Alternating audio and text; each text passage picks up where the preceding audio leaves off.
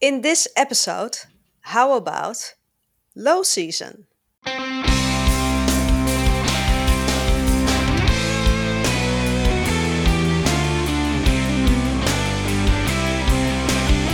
Hi there, bridal couples to be, Welcome to How to Get Married in Holland. the ultimate wedding podcast of and about the Netherlands. We, wedding ceremony experts, aka celebrants Daphne and Jasperin, share all ins and outs of getting married in our flat and fabulous country. Enjoy listening.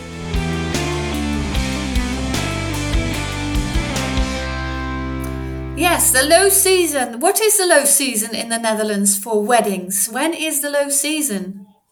I think you can say the low season is between, October and April, I Yeah. think, because the Yeah. peak season is from May until September, End of including September. September. Yes. Yeah.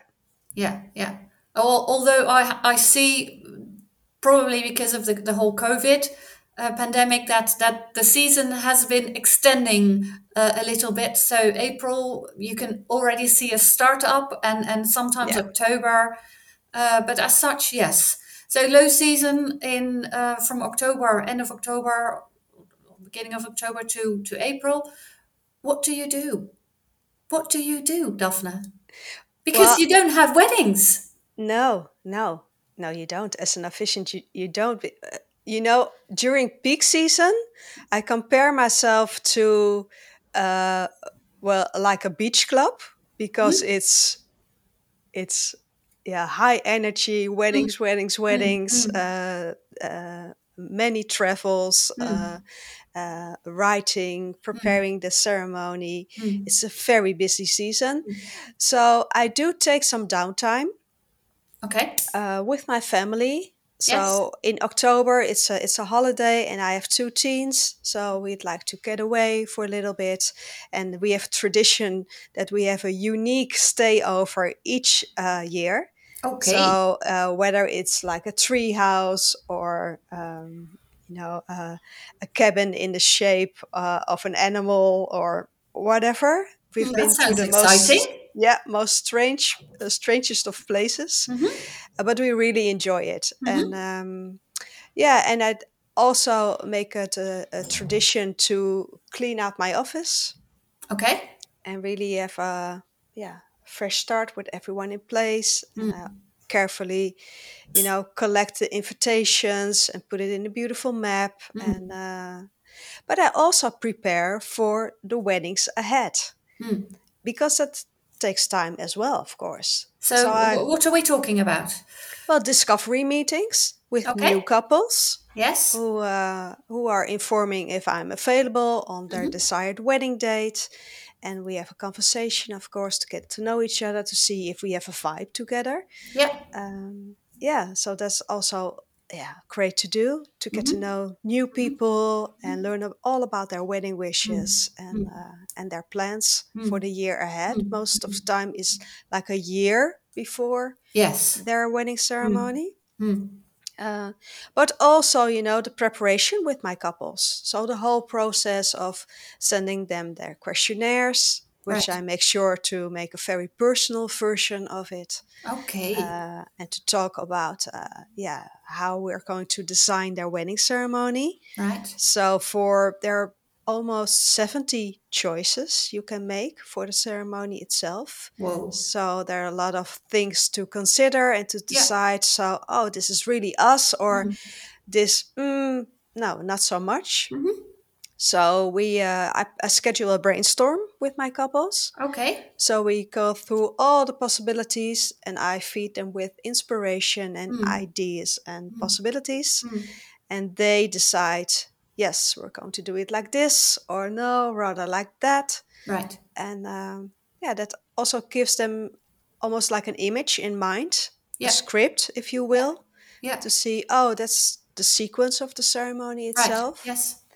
And it's Mm. also very great to, have that kind of contact together in between, Yeah. because during between the discovery meeting, the initial meeting, Mm-hmm. and the wedding day itself, yeah, It's a If long it's a time. year, it's a long time. Yes, it's a Yeah, long time. I try to do that as well. yeah. Stay in touch with them, make a WhatsApp group, ask them some questions in the meantime.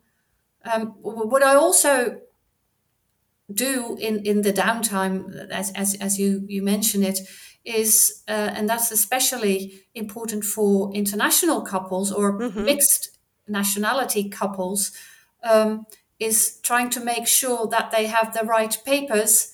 Do they have to go to The Hague when they come from abroad when one of them is Dutch? Yeah. Have they got that one sorted? Because, sometimes they say, oh, yeah, we're going to get married here and there in the Netherlands, but we live in Germany and the guy is Dutch and she's German, for example, and that they don't know where to start. So I just sort of push them in the right direction. I advise them. But also, what couples sometimes forget is that if they want to get married at a specific location, which is not the town hall, then I have to be appointed for one day. Yes. And So I always tell them, said, listen, you want me as your wedding officiant, which is great. But have you already applied at the municipality for my appointment for one day? yeah, And sometimes they forget. yeah. And Oh, good that you sometimes mentioned it. even the wedding couple forgets to apply to Oh, the reserve the application. wedding date at the Oh, right. municipality. Oh, no way. Because, yeah, that's a misunderstanding. Mm. When you book your own wedding officiant, Yes. you book he or she, Yeah. him or her, Yeah. for, the wedding ceremony itself. Yes. But the legal part is Yeah. arranged by the municipality. So Yeah. you have to do that as well. Yes. Yes. Yeah. I always make a checklist um, of whether my couples have a civil wedding or a ceremonial wedding, Yeah. and did we hand in the papers? If so, yes. When we did we do it, just to make sure that I don't forget anything, that I don't overlook anything, and I check it. I just tick it off my checklist. Yeah. And another thing, very important for international couples Hmm. with guests coming from abroad, is the visa. Because I had Oh, right. Yes, of witnesses course. for an official Hmm. wedding who were registered as the witnesses, also on the wedding certificate, Right. but their visa wasn't ready. Oh So dear. they weren't allowed to travel, Right. Yes. which was really a problem 2 days before the wedding. Mm. So do check how much time you need Yes. for applying for the visa, and to Yeah. make sure everyone is able to join you at your the Yeah. wedding day. It's fun how we have to share these kinds of things with our couples, um, that they don't oversee the great picture, and that we have to help them with that. Yeah, yeah. Mm. Sometimes we can be seen that your wedding officiant can be seen as a guide, really. Yes. And of Yes. course, if you have hired a wedding planner, Mm. he or she is also a great guide, Oh yeah. and together we're like A team. a team. Mm. Yeah, Yeah. yeah, Yeah. So that's what we do in the low season: yeah. making appointments, having brainstorm sessions, planning ahead, Interviewing the couple, of interviewing the course. couple. Yeah, Yeah. How because much time do you take for that? well, the whole interview session. And most of the time, I combine it with the brainstorm session. So we Right. design the wedding ceremony, and Yeah. we take a deep dive into their questions, with Yeah. which they've sent me already, because I've sent them the questionnaire. Mm-hmm. So I read through the questionnaire, which is a personal session for Mm-hmm. me, Mm-hmm. and I highlight everything that speaks to me. Oh, I want to know a little bit more about this, and what about that, and I I'm just going to interrupt you. My cable has come out. I'm just going to put my cable in my computer again, because otherwise then my computer is going to switch off. that's reality, folks. That's reality, Yeah, yes. Hold yeah. on, it is somewhere here. And you also have to take care of your, all your toolbox as an officiant. Yeah, yeah. Oh dear, I can't find it. I'm just like all my. I can't find a connection. I've got all these. There you go. At Here it first, is. I brought my laptop to the brainstorm sessions with my couples, but I've switched to my iPad. Because I think there's less of a wall between us. Okay, because where you're sitting with a laptop in between.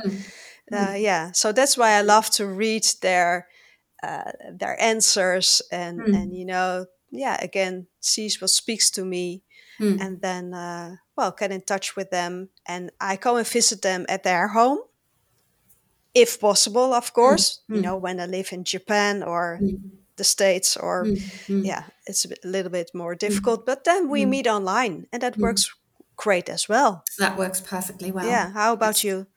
Yeah, I do the same. The difference is that people do come to my house, or sometimes when I am in the area, then I will plan it in this way, that I will do my personal, visit and my work visit to a couple at the same day. But couples also do come to my house, and of course, when they live far away, I do an online session, which is great. Or when people are, when I don't have a lot of time, it works very well. Yeah. Same thing. So planning ahead for me is very important, because the wedding season, the peak season, we're going to talk about the peak season in the next episode. We will. But in the low season, I really try to plan ahead, so that in peak season I can peak as well. Yeah. And I can focus on what matters, which is the wedding ceremony. Yeah. And I don't have to start writing anymore, that I have it all ready. And, for me, that gives me the best quality of ceremony that I can deliver. Yeah. Yeah. So low season is for relaxing, planning and preparation. And preparation, yes. It is, yeah. Okay, we'll talk more about peak season in the next episode. Take care. Bye-bye. Thanks for listening to How to Get Married in Holland. We look forward to share more about organizing your wedding day in the Netherlands in the next episode. Hit the subscribe button so you won't miss anything. Any questions in the meantime? Please ask wedding celebrants Daphne or Jasperin. You can find us, plus the show notes, on Instagram. And if you love this podcast, please leave a review. It gives us a higher ranking, so more fun international couples with Dutch wedding plans will be able to find us. Until next time.